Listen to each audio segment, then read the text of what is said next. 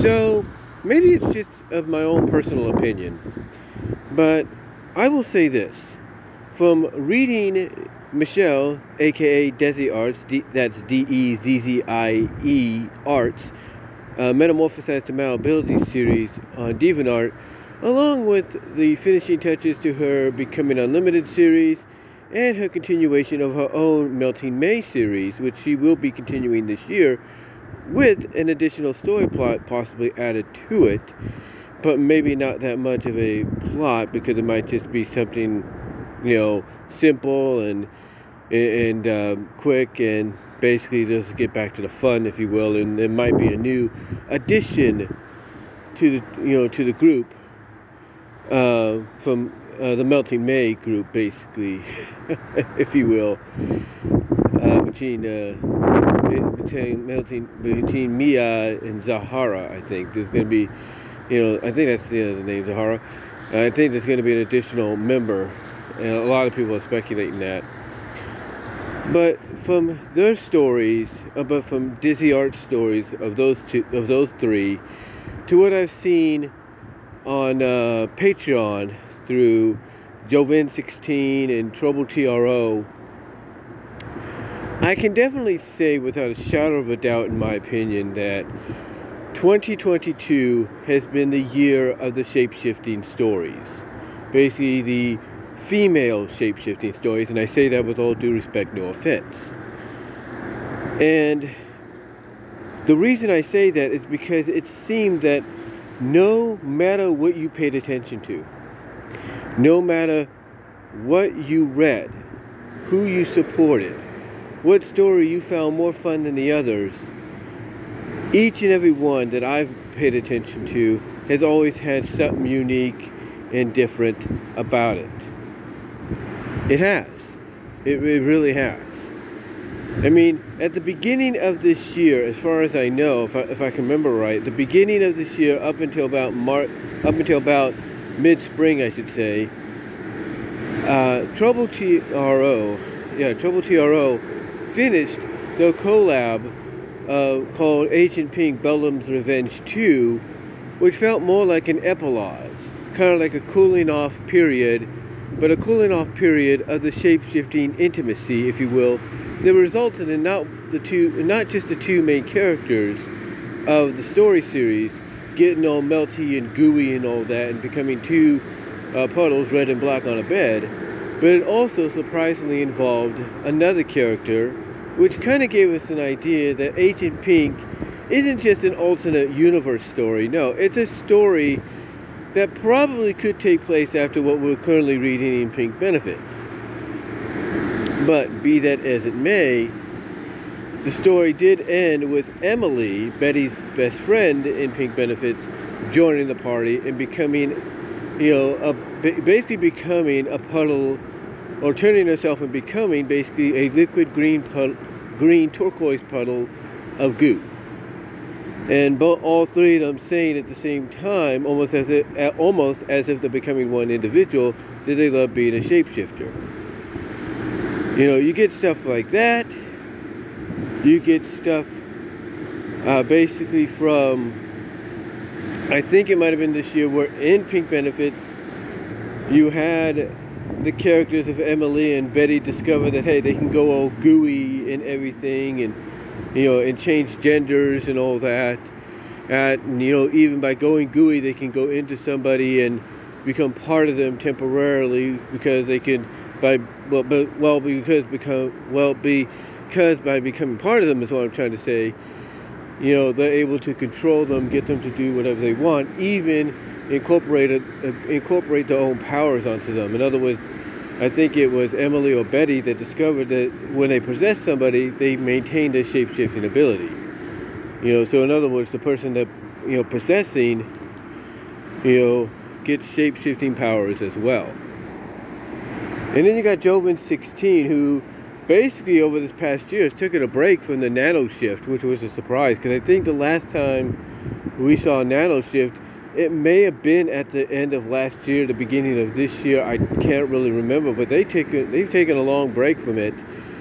And that's one thing I think a lot of these artists, writers, if you will, these stories, of the story series, I should say, these variety story series. I think that's one thing they have to look at, they have or will be learning from this, and that is, no matter how far you go with a series, no matter how many chapters or parts or whatever, you go with it, arcs, whatever you want to call it, seasons, you name it. No matter how far you go with it, when you end it on a cliffhanger, you have to make sure you have a resolution already in mind. And when you have that resolution in mind, you can make it easier on yourself to get to work on that resolution for when you decide to continue the story. And if there's one thing that Jovan 16 I know has learned, in my opinion, is they have to be better planned out for something like with what they did here with the Nanoshift's ending at the end of last year into this year. Because not once have I seen a continuation. I know it's been a long year, but it's gone by quick. But again, I have not seen a continuation of this story, which is really telling, in my opinion. It's really telling, in my opinion, that when you don't see a continuation of any kind, in a story like this, maybe a couple months later or something like that, it does tell you that yes, they are busy making other stories, other webcomic stories, if you will, but also that maybe they haven't figured out what the resolution will be. Like, okay, do they, skip forward in time and we see our main character is okay, but then recalls what happens and we're caught up to date? Who knows? Who knows what they'll do?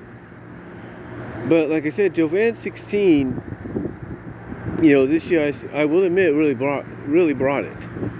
There's no doubt. I mean, she focused this year on doing Amanda and Nicole again. It's, a series that she started, around the same time she started doing, I think, Nanoshift, or even a little before or afterwards. And I can tell you, she gave it quite the conclusion. She really did. She gave it quite the conclusion. There's no doubt about that. And of course, she continued with her other series. Basically, I can't think of the name right now. Close Encounters or something like that, where she has a guy obtain, I should say, shape-shifting powers, and he uses a majority of the powers to become various different women, which allows him to have, which allows him to experiment and have certain moments, if you know what I mean, with those women. And now he's on the verge of basically showing his friend exactly what happened, so she can probably get in on the act as well. But then, like I said, you go back to Amanda and Nicole, and you talk about basically really turning it up a notch and ending it on a cliffhanger that people are wanting to see. They're going to want to see, I should say, be continued and resolved. And that's basically Amanda and Nicole finally fusing. A lot of people pretty much knew that, one, they were going to go the gooey, liquidy, melty route eventually, and then it may result in something. But I don't think they have figured it would result in them becoming, a sorceress of combined power. Now, like I said in my speculation video, which I thank you for getting it over to 100 views, on my channel here. Thank you very much for that. I gave my thoughts on where I think where they're going to end up with this, and I might be right in some areas, I may be not. But all this, along with Michelle, aka Desi Arts' metamorphosized to malability, and even some of what Mr. Internet Man has done, on his own with his character Demonica Veronica and his other character Exotica Rebecca, as well as his collabs,